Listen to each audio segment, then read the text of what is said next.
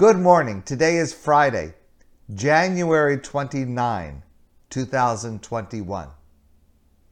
In our Parsha, the Shabbos, the Jewish people experience one of God's greatest miracles of all time, the splitting of the Red Sea.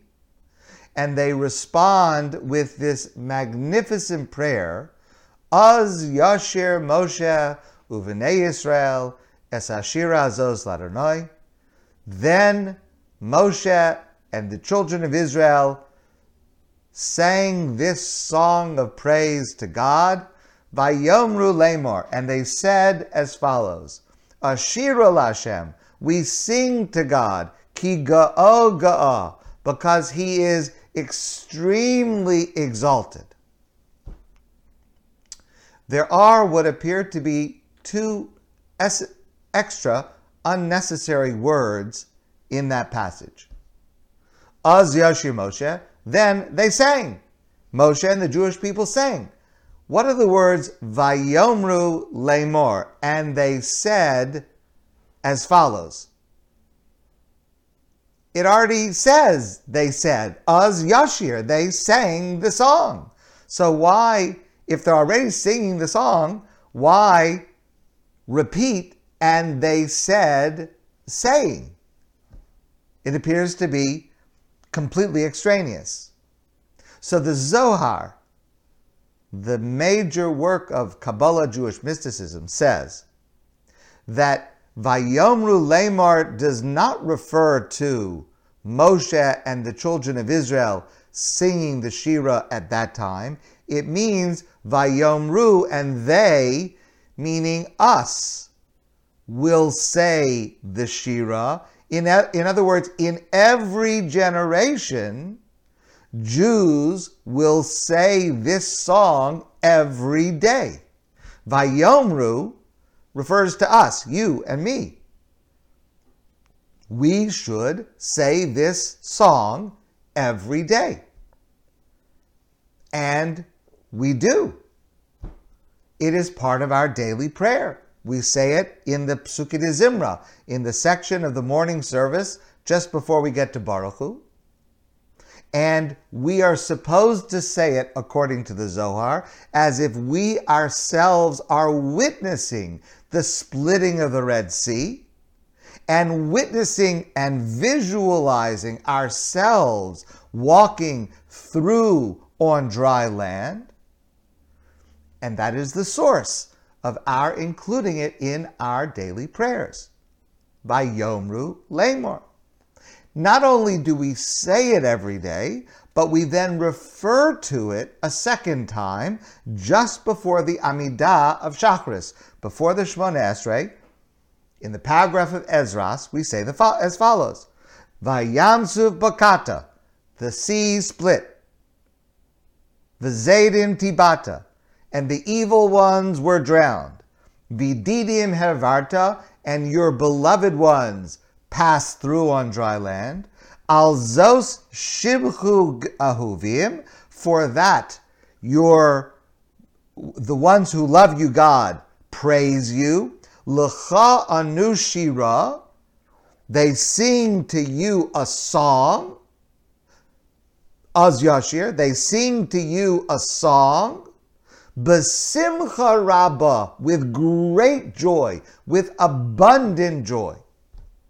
And so, what's happening is, first we say the prayer, which is the Jewish people at that time who experienced it, said, we say what they said, and then we recount in our prayers that we also say it with great joy, as if it is happening to us.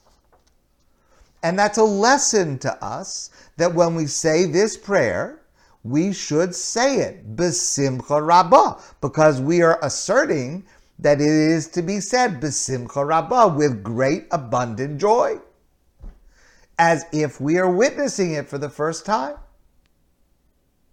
Now, this prayer, Az Yashir, has another function within the structure of prayer, because we refer to it right before we begin the Shemona Esrei, the Amidah,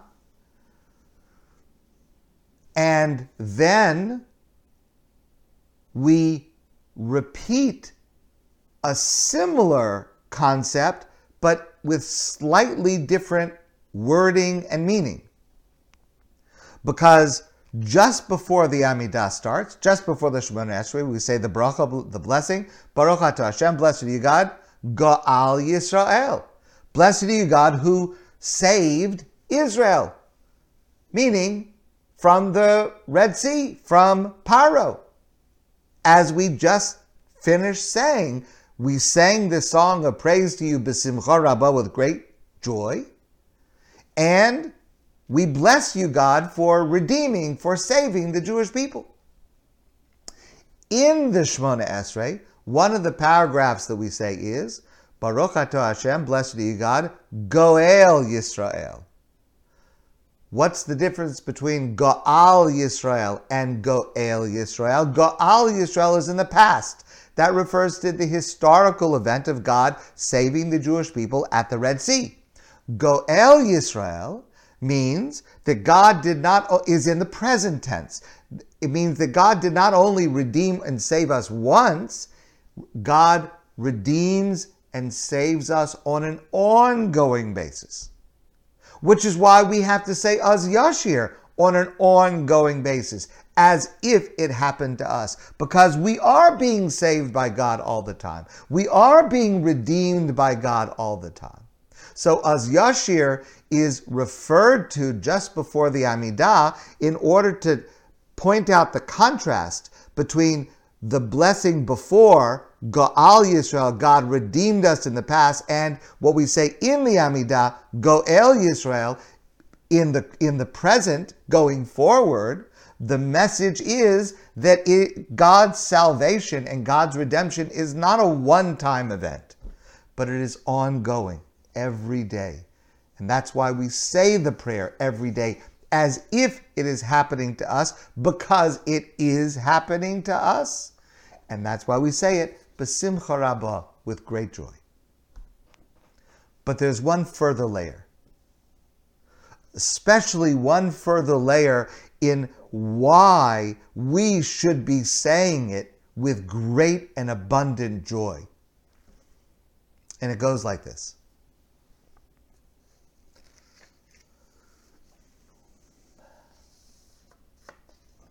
Let's review the context of this passage.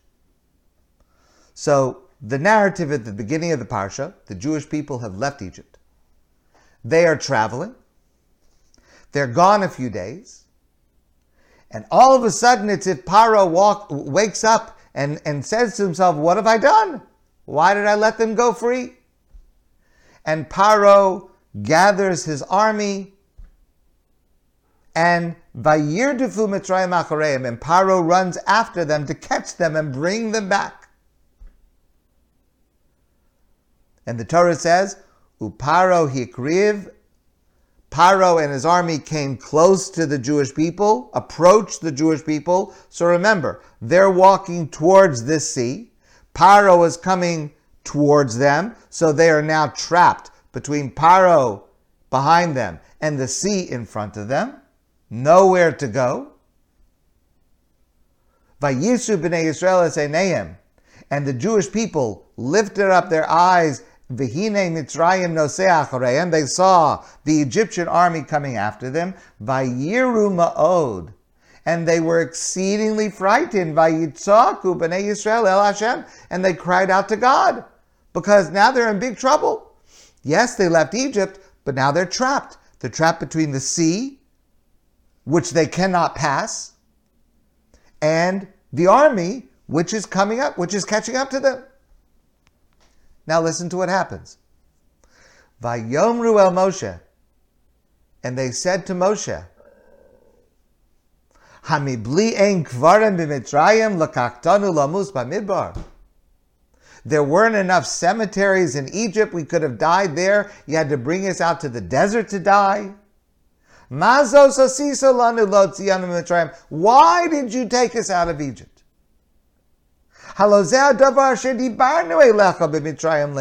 We told you we didn't want to leave Egypt. Chadal mimenu v'navda Mitzrayim. Leave us alone. Let us stay in Egypt and work for the Egyptians.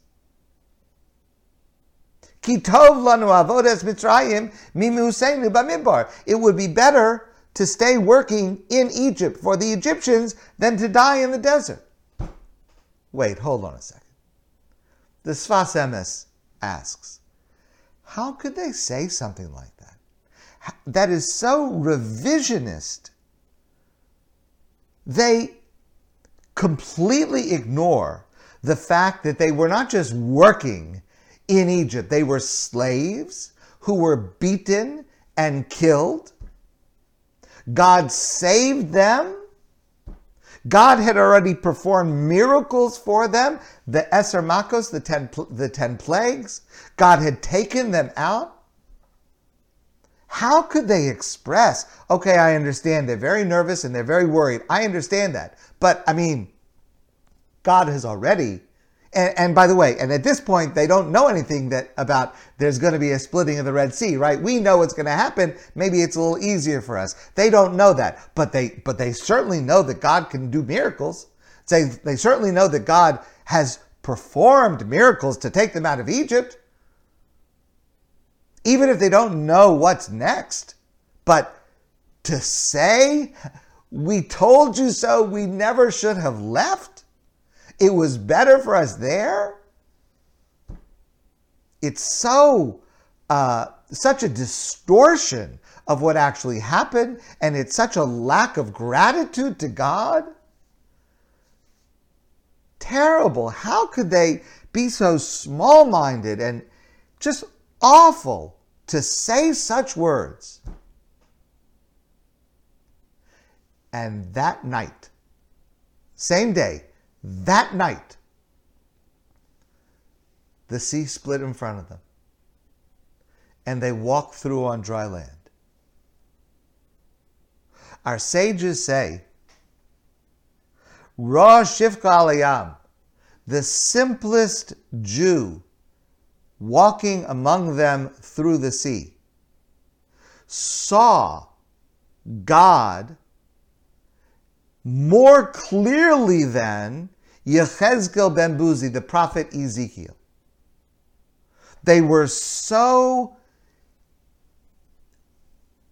opened to the experience of God that night, more than those who spoke to God, who God spoke to.